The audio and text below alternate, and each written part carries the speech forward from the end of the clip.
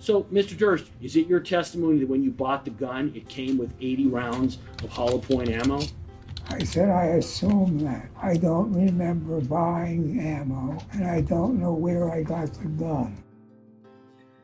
You're not going to testify that Lulu or one of the other dogs had another set of keys and maybe she opened the door to get back inside like Morris, are you? That's argumentative. Sustain the continuing objection. The judge in Texas told Janine Pirro and Gilberto Najami to shut up. So you would agree then that Gilberto Najami represented a threat to you with respect to a New York prosecution at the time you were on the run, correct?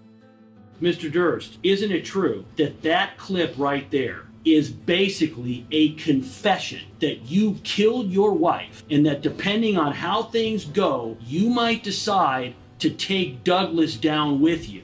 I think everything you just said is wrong.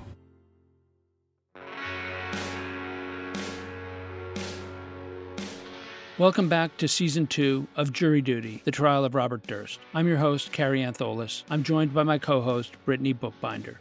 On Monday, August 30th, Robert Durst delivered yet another day of astonishing testimony as he continued his epic face-off with Los Angeles Deputy District Attorney John Lewin. The day's proceedings brought to mind images of a predator closing in on its prey, as Lewin confronted Durst with incriminating new evidence and invited the defendant to confess to murder on the stand. In this episode, we will explore the most exhilarating moments of the day, including Lewin's examination regarding Durst's alleged plans to kill Kathy's friend Gilberto Najami, Durst's alleged plans to kill his brother Douglas, and a blanket that may have been wrapped around Morris Black's dismembered head.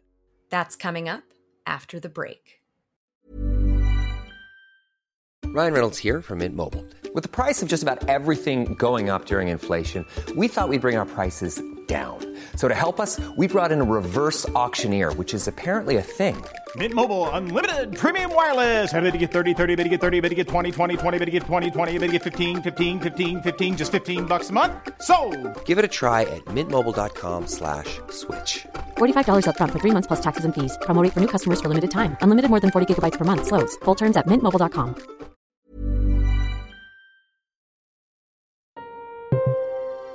John Lewin began the day by returning to the crime scene. There, he focused on 3 witnesses who were unable to testify: Susan's dogs. Last week, you also testified that you were very certain that you arrived at Susan Berman's house at 10 a.m., correct? Approximately 10 a.m., correct.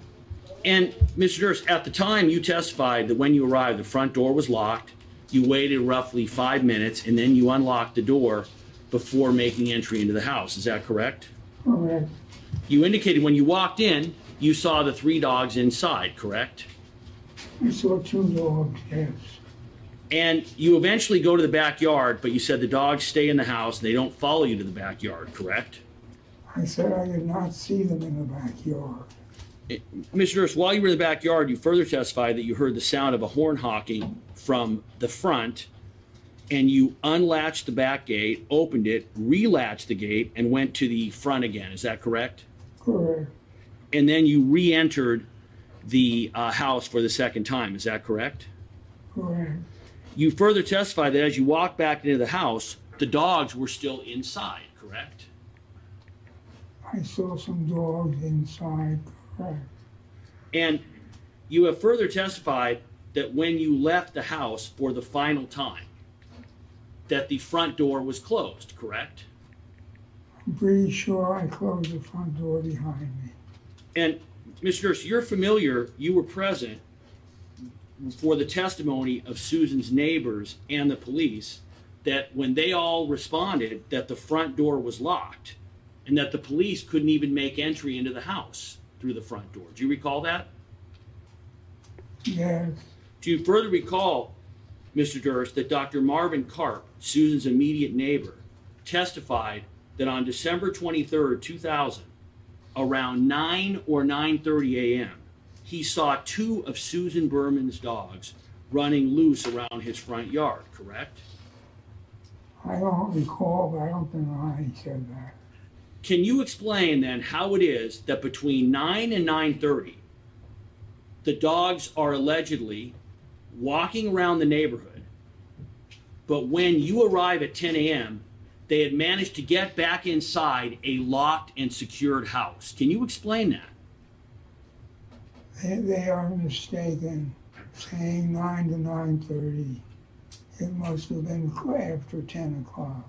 You're not going to testify that Lulu or one of the other dogs had another set of keys and maybe she opened the door to get back inside like Morris, are you? That's an argumentative, sustain the continuing objection. Mr. Durst, you would agree that these are very small dogs and that they're not going to be able to jump over the fence to get into the backyard, correct?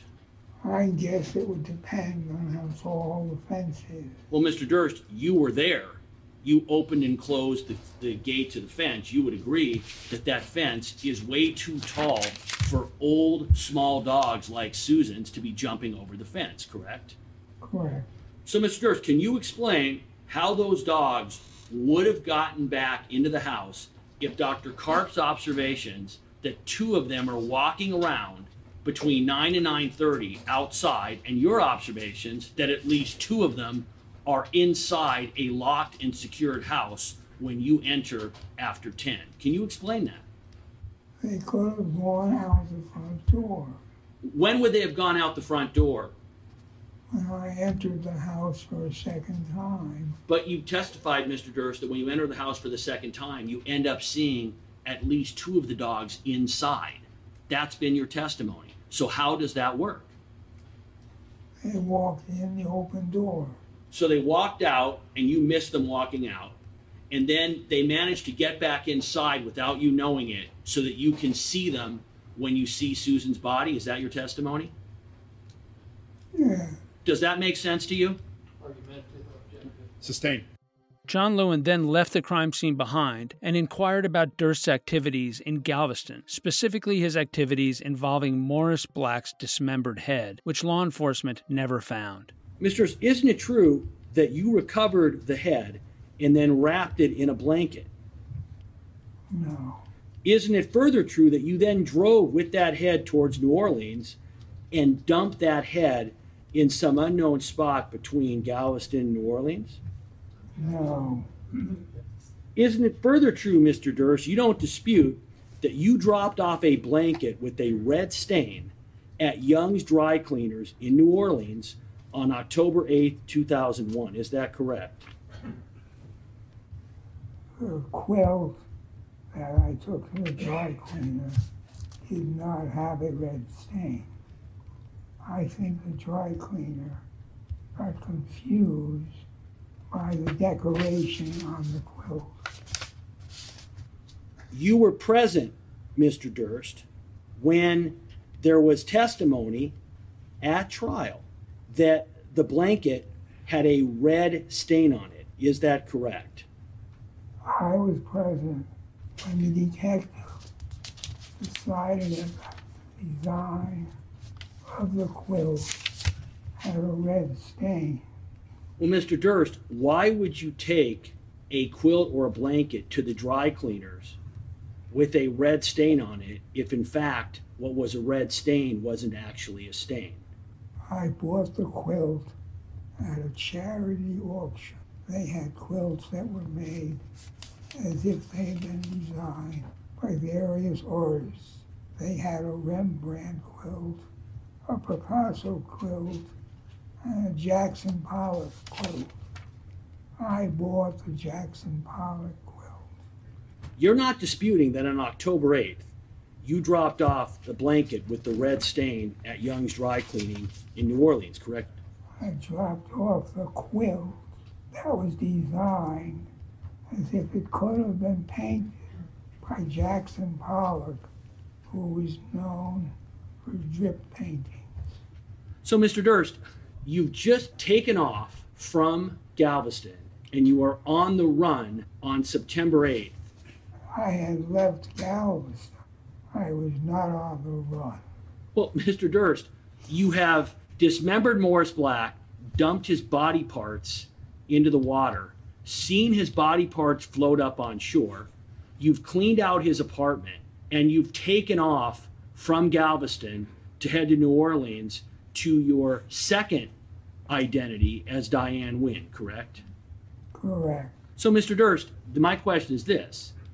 You're in the middle of trying to get away from a killing and a dismemberment in Galveston, and yet you're going, you know what, sounds like a good time to take my blanket, which doesn't have a stain, into the cleaners to have cleaned. Does that make sense?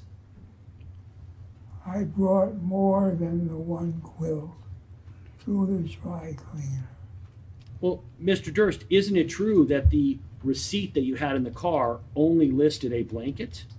I don't know. Well, let's put it up. Here's the receipt, Mr. Durst. Do you see it? This is Young's Dry Cleaning in Louisiana, correct? Correct. It says one blanket, correct? Correct. Under PCS, which you agree stands for pieces, it says one, correct? One. I see the one.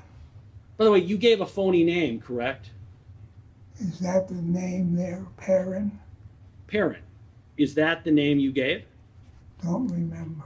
Well, this was in your car when you were arrested the next day, correct?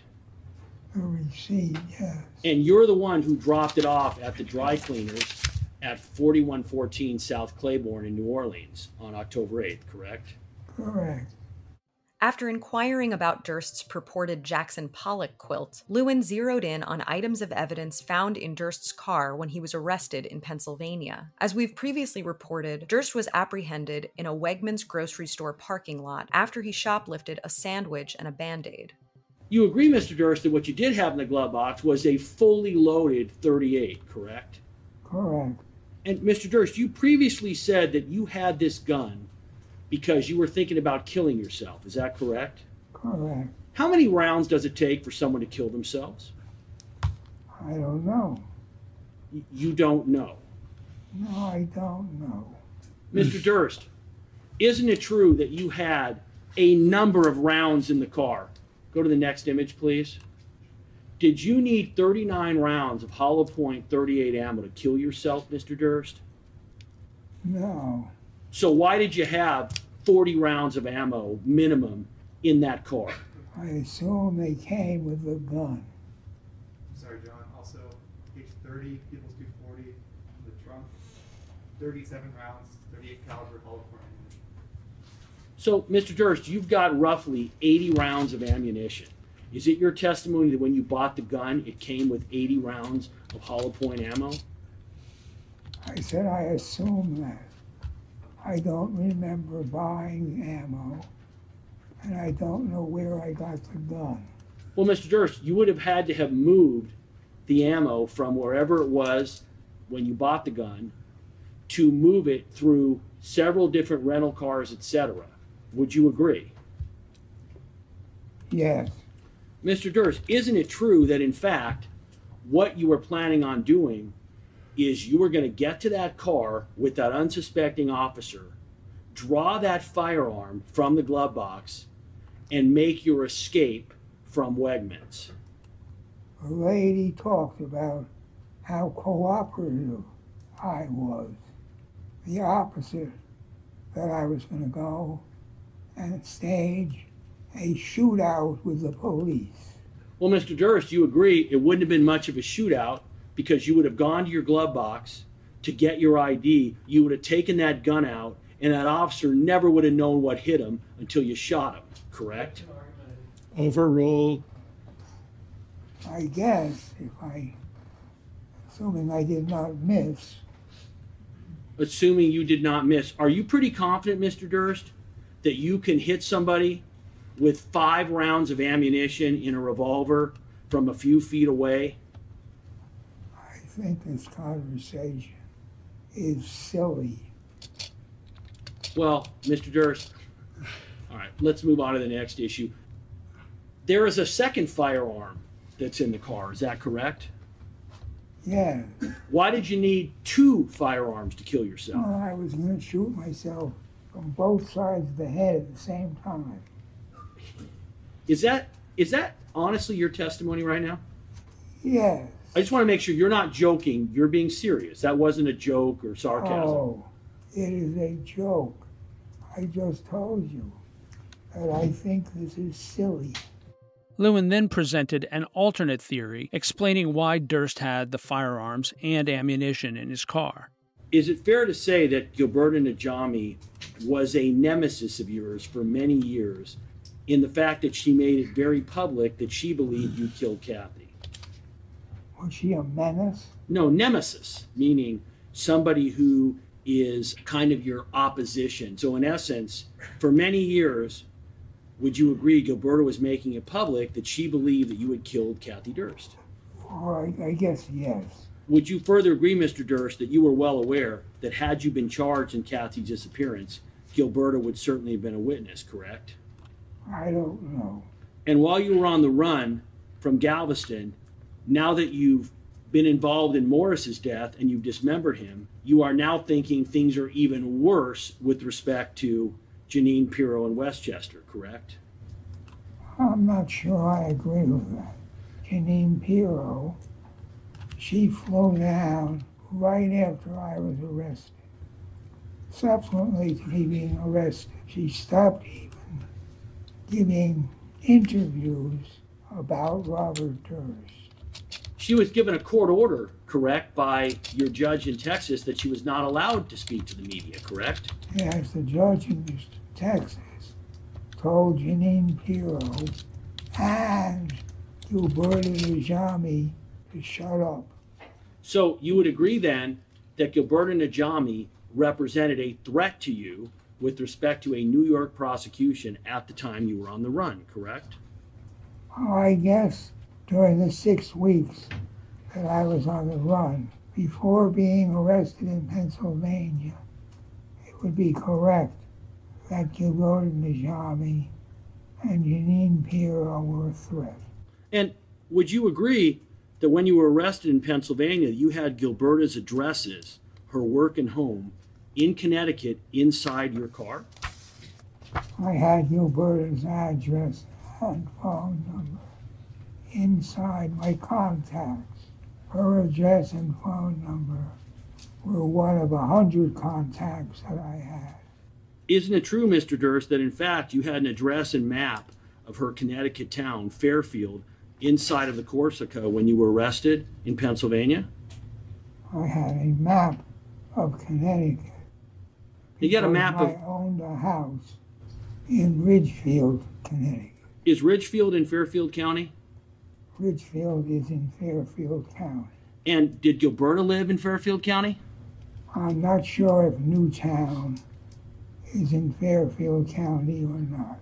Mr. Durst, what possible reason could you have had for having Gilberta's address and a map of the city where she lived in Connecticut, other than that you intended on driving up there and killing her? I do not think I had a map of the city where she lived. Did you have her work address in your car, Mr. Durst? Written down? No. I don't know where she worked. Here, John. People's 46. Okay. Mr. Durst, the Hilton Garden Inn in Danbury is one of the places you stayed while you were on the run from Galveston. Is that correct? Correct. And so, Mr. Durst, the phone number that is written down there and the Center for Women Families and the address, that is Gilberta's phone number and where she worked, correct? I don't know. You would agree, Mr. Durst, that this is not simply in an address book. This is on a piece of paper that you had to have filled out while you were on the run, staying at that motel and getting the stationery, correct? It was on a piece of paper, and there were numerous other pieces of paper. I want you to assume for a moment that that is Gilberta's address, where she worked, and her phone number.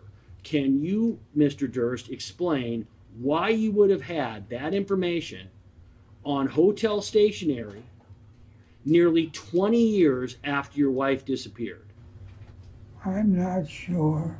The Center for Women and Families is where Gilberta worked. Hey, it's Ryan Reynolds, and I'm here with Keith, co-star of my upcoming film, If, only in theaters May 17th. Do you want to tell people the big news? All right, I'll do it. Sign up now and you'll get unlimited for $15 a month and 6 months of Paramount Plus Essential Plan on us. MintMobile.com/switch. Upfront payment of $45 equivalent to $15 per month. Unlimited over 40 gigabytes per month. Face lower speeds. Videos at 480p. Active Mint customers by 531.24 get 6 months of Paramount Plus Essential Plan. Auto renews after 6 months. Offer ends May 31st, 2024. Separate Paramount Plus registration required. Terms and conditions apply if rated PG. The prosecutor then questioned Durst about another of his enemies, his estranged brother Douglas. Let's talk about your brother Douglas for a moment. When you use the letters BM, you're referring to Douglas, correct? No. I'm going to play for you RD 532. This is a jail call to your wife from December 21st, 2001. You know, for me to explain or let the jury know what a terrible life I've had, the way to do it is to get BM to testify. No, it's a disaster. What? It's like an incredible mistake. You know I can't. Mistake? I could get BM and I could get the other people who watched him being, you know, during those days. Right. And have them all testify. Mr. Durst, isn't it correct that you are discussing here getting your brother Douglas to testify regarding the terrible life that you guys had growing up, correct? I do not recall ever referring to Douglas as BM. Doesn't BM, Mr. Durst, isn't that one of your little Bobisms, and doesn't that stand for bowel movement? Isn't that why you're calling him BM? BM is bowel movement. What it has to do with Douglas, I have no idea. So if BM is not Douglas, Mr. Durst, who else could it be in this context? I don't know. But you agree it definitely stands for bowel movement, correct? Bowel movement.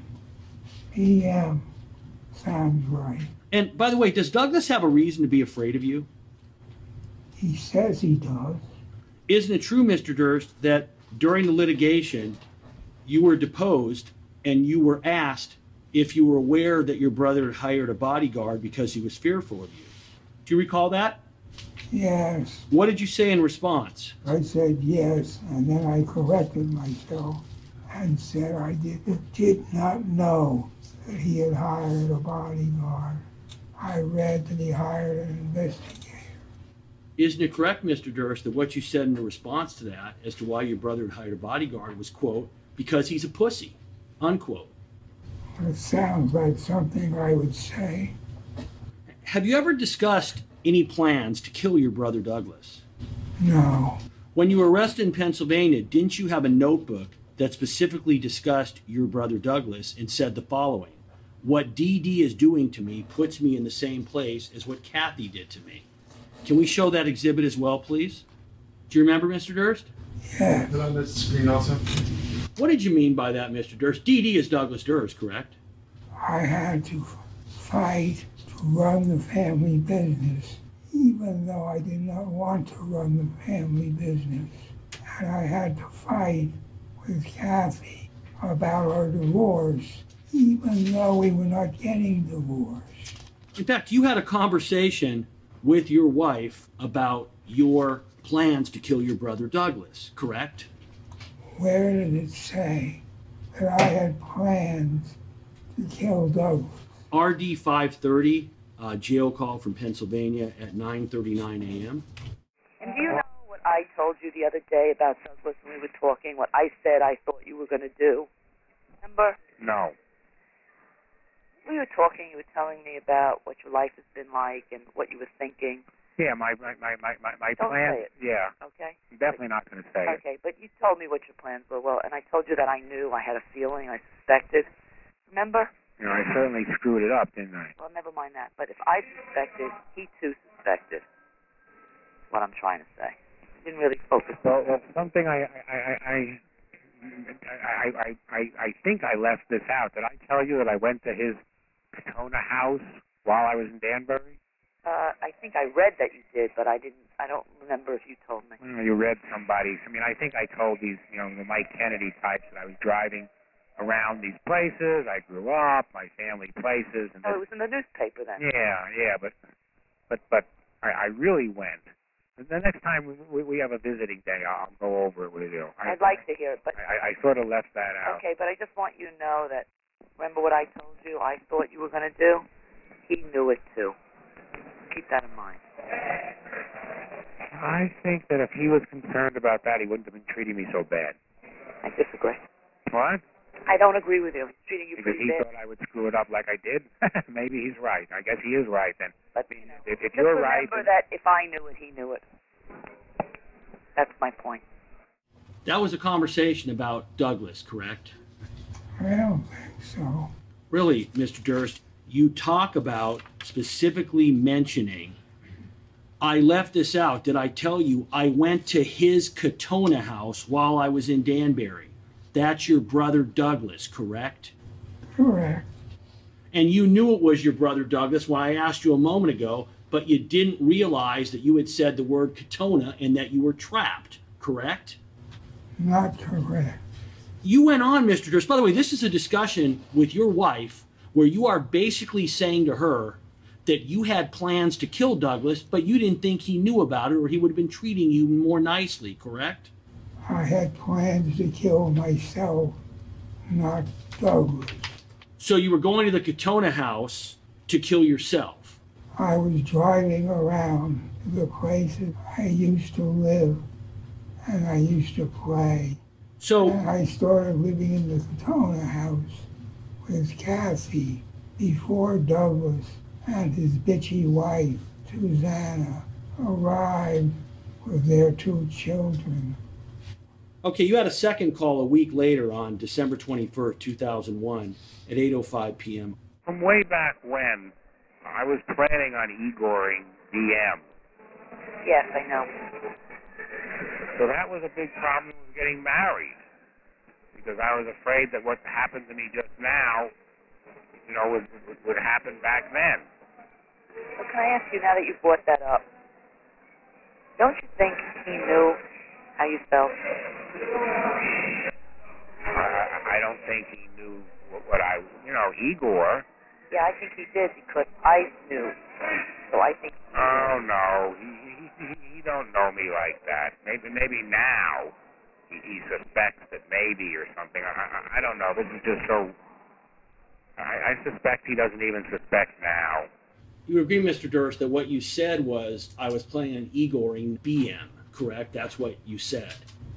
No, I don't know what Igoring means. And I don't know who BM is. So your position now is that you don't know what you meant by the word Igoring, correct? Correct. Isn't it true, Mr. Durst, that Igoring is a short term that you use? It refers to your dogs who have died, and it basically means that you were planning on killing BM, correct? No. And isn't it further true, Mr. Durst, that during this call, your wife says that if I knew about it, I think he knew, referring to Douglas, correct? No. So what does Igoring mean if it doesn't mean what I just said it does? What does it mean? I don't think I said Igoring. You don't think you said the word Igoring? Correct. I don't know what I said. I think my wife was saying that she had figured out that I was planning on killing myself. So this is another conversation about suicide? Yeah. So when you say, I don't think he knew what I was, Igor, are you referring to yourself by the pronoun he? Can I use the pronoun what? He. It says, I don't think he knew what I was, Igor. And then your wife responds, yeah, I think he did because I knew, so I think he knew. And then in the next line, oh no, he don't know me like that. Maybe now, he suspects that maybe or something, I don't know. I suspect that he doesn't even suspect now. That's about 8 uses of the word pronoun he. Would you agree? Correct. Who is he, if not Douglas Durst? Could have been anybody. At this point, John Lewin confronted Durst with incriminating evidence never heard before in court, evidence that, according to the prosecution, sounded a lot like a confession. Mr. Durst, isn't it true that you have discussed that potentially at your trial that you might actually say that your brother or your father were involved in covering up Kathy's disappearance and death? I never said my brother or my father was involved in covering up Kathy's disappearance. Didn't you say, Mr. Durst, that depending on how things went at trial, that you might actually get up there and say falsely that your brother or your father was involved in helping you get rid of your wife? Never said that. Can you play the 10/21/15 jail call at 1903?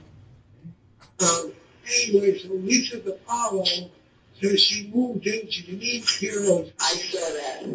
She got a maid. They shifted opinions about whether or not Douglas helped me dispose of the body. I understand. I love it. Yeah, the only thing I think, though, is that Douglas may be behind Lisa DiPaolo. Oh, and it's Janine Pirro who must think that Douglas is, Oh, yes. Yes, she thinks that Douglas helped you. Right. I might decide to, depending how things go, to confirm her thoughts. Mr. Durst, you were telling your wife that depending on how things go, you might confirm falsely what Janine Pirro allegedly thinks, that Douglas helped you get rid of Kathy. That's what you said to your wife, correct, on October 21st, 2015. Correct. Well, Mr. Durst, can you explain that? It's not Andrew Jarecki, correct? You're not talking to me to get a plea agreement. So please explain that clip.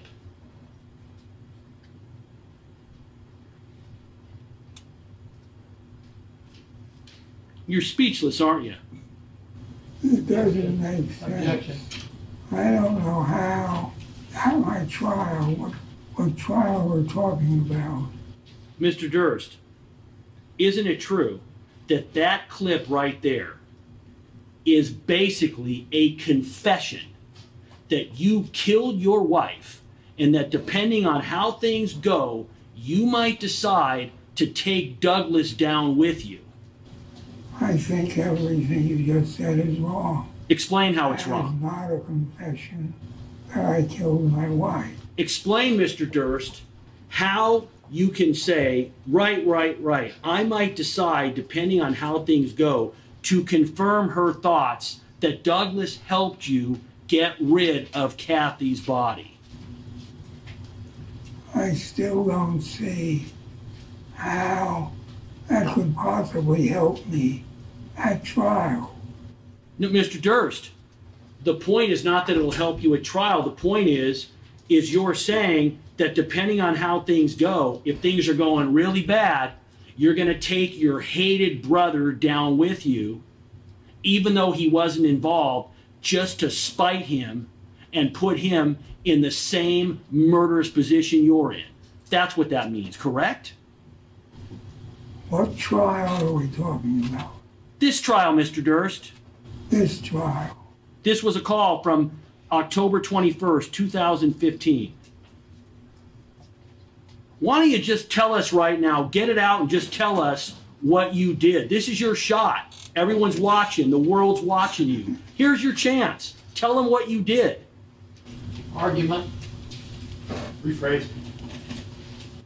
I thought this trial was about Susan Berman. This trial, Mr. Durst, as you are aware, alleges a special circumstance of witness killing, that you killed Susan Berman because you killed your wife and she helped you cover it up.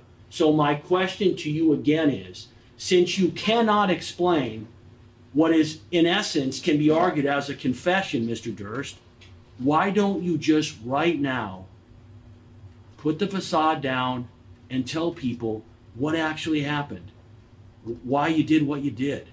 I have repeatedly told people what happened and why I did what I did. When court adjourned, John Lewin was still not finished with his rigorous cross-examination of the defendant, so the schedule was altered to accommodate another day. We'll cover his final day of cross-examination in our next episode. Joining us again is Charlie Bagley, reporter for the New York Times and crimestory.com, covering this wild and crazy trial. Charlie, welcome back.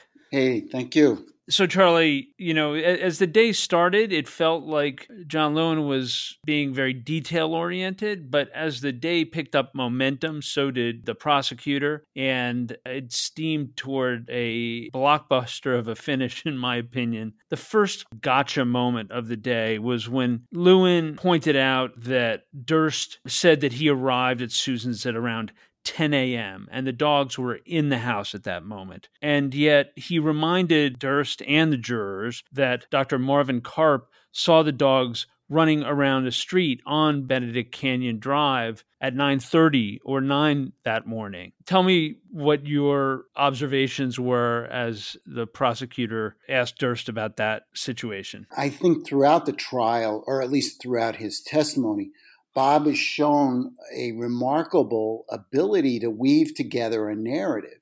What becomes his downfall is there are so many trip points where he could screw it up, and this appears to be one of them. And because he was unfamiliar with prior testimony, the neighbor, Dr. Karp, is saying, well, this is unusual. The dogs are running around free. We better do something.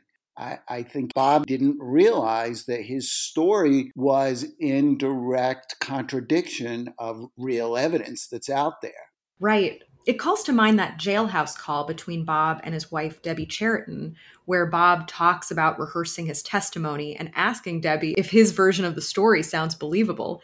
And you can just picture these two rehearsing the story and trying to get the details right. Charlie, what did you make of all that? It's certainly Bob's MO. I know from speaking to his friends when I was in Galveston for the trial that Bob was very concerned about how he looked to the jury, how he sounded to the jury. He was really trying to design a believable persona on the stand.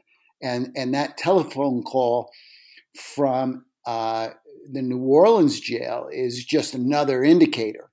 He's constantly practicing and very aware of how he might be perceived and how he might change those perceptions. Right. And then we had the testimony regarding the blanket, or as Bob put it today, the Jackson Pollock replica quilt. During the course of the questioning, the prosecutor put an image of a Jackson Pollock painting, and it was one of those Pollock-style paintings that it actually looks like the red in it could be blood spatter. What did you make of that, Charlie? I was fascinated by that exchange because I've always been interested in a couple of questions.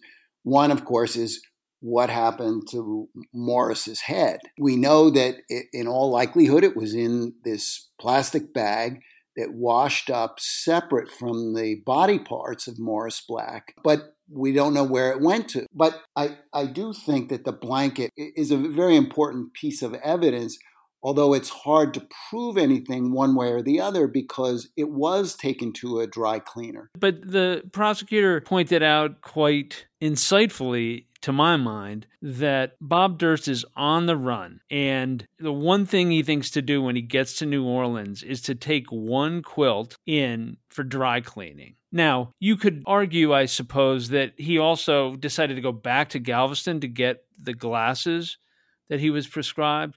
But with respect to the glasses, he needed the glasses to be able to drive. But I'm not sure he needed a whoopee, Brittany, what did you think about that part of the testimony? There's a lot to say about the blanket. First of all, I'd love to know what kind of charity auctions off Rembrandt and Pollock patterned quilts. It sounds very specific. Also, I thought Lewin made a great point that if Bob insists that the red in the blanket or the quilt was part of the design, then why would the dry cleaner make a note of the fact that he couldn't get the stain out? Bob must have told him there was a stain. I also like that Bob tried to go down the road of saying that he brought multiple items to the dry cleaner, but the receipt that was found in his car locked him into just the one blanket. And then as far as Bob stopping at the dry cleaner when he's on the run, I thought that was just peak Bob Durst.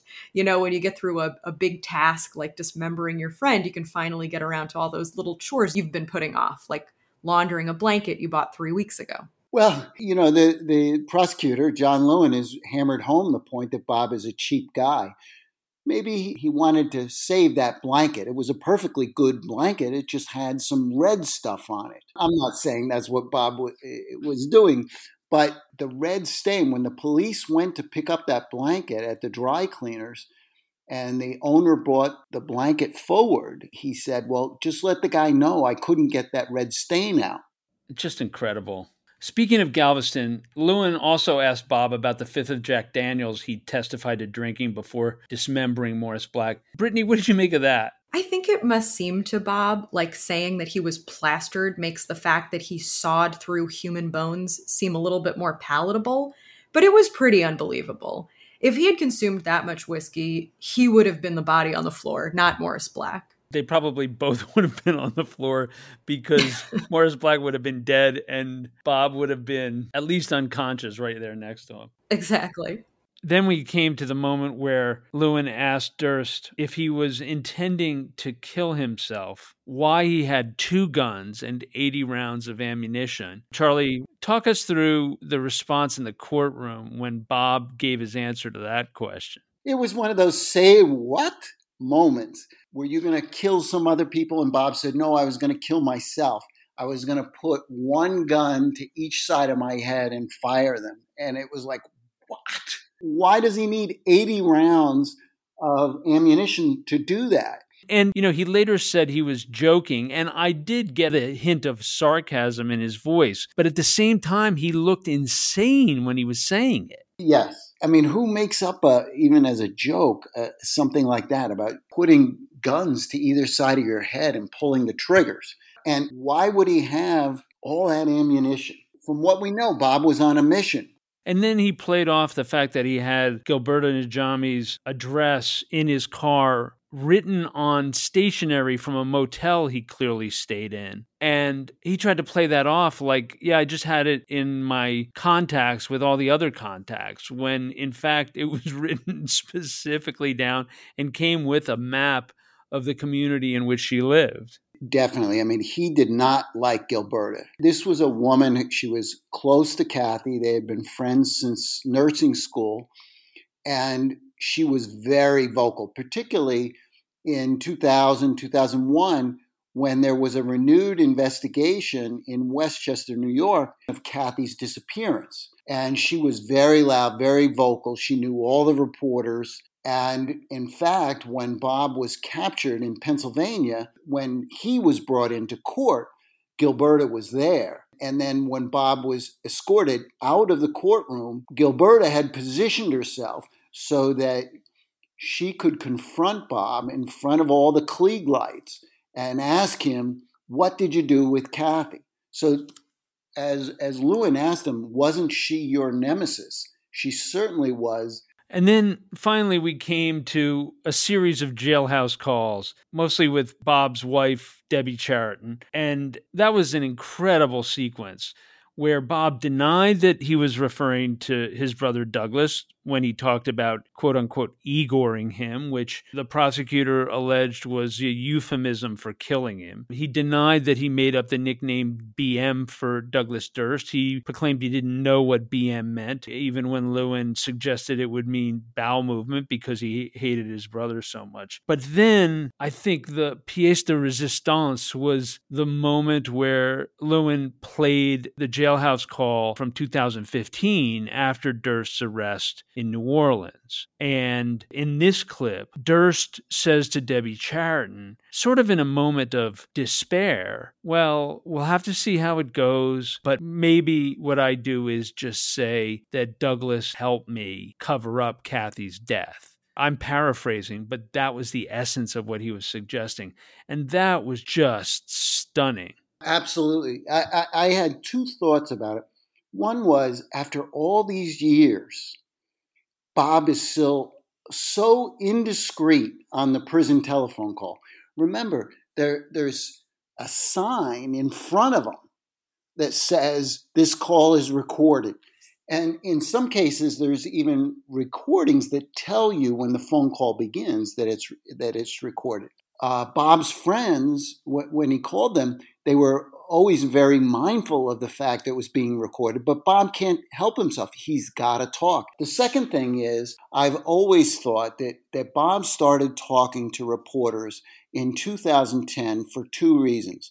Number one, he wanted to tell his own story. But the second thing that I think was always on his agenda, at least according to his friends, was to throw dirt, as much dirt as he could, onto the reputations of both his father and his brother.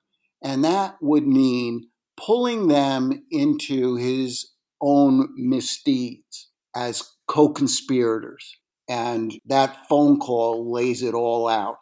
It sure does. Well, tomorrow will be the final day of cross-examination of Robert Durst. There'll be redirect and then perhaps some recross. But I think that light is at the end of the tunnel, and it increasingly feels like a freight train heading for the fate of Robert Durst. Charlie, thanks once again for joining us, and we'll see you on the next episode of Jury Duty, the trial of Robert Durst. Small details are big surfaces. Tight corners or odd shapes, flat, rounded, textured, or tall. Whatever your next project, there's a spray paint pattern that's just right. Because Rust-Oleum's new Custom Spray 5-in-1 gives you control with 5 different spray patterns. So you can tackle nooks, crannies, edges, and curves without worrying about drips, runs, uneven coverage, or anything else. Custom Spray 5-in-1. Only from Rust-Oleum.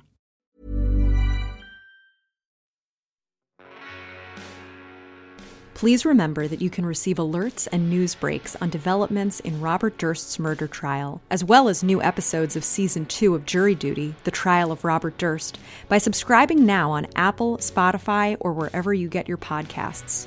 Again, if you want to refresh your memory on where the prosecution and defense are heading with their arguments in the trial, go back and re-listen to episodes from Season 1. And head over to crimestory.com for in-depth coverage of the Durst story. Jury Duty, The Trial of Robert Durst, is created and produced by Carrie Antholis. This episode was written by Molly Miller. It was edited by Molly Miller and Alexis Notarbartolo, with help from Brittany Bookbinder. It was co-produced by Molly Miller, Alexis Notarbartolo, and Brittany Bookbinder. Music was provided by Strike Audio. Thanks for joining us, and we hope you'll come back for the next episode of Jury Duty, The Trial of Robert Durst.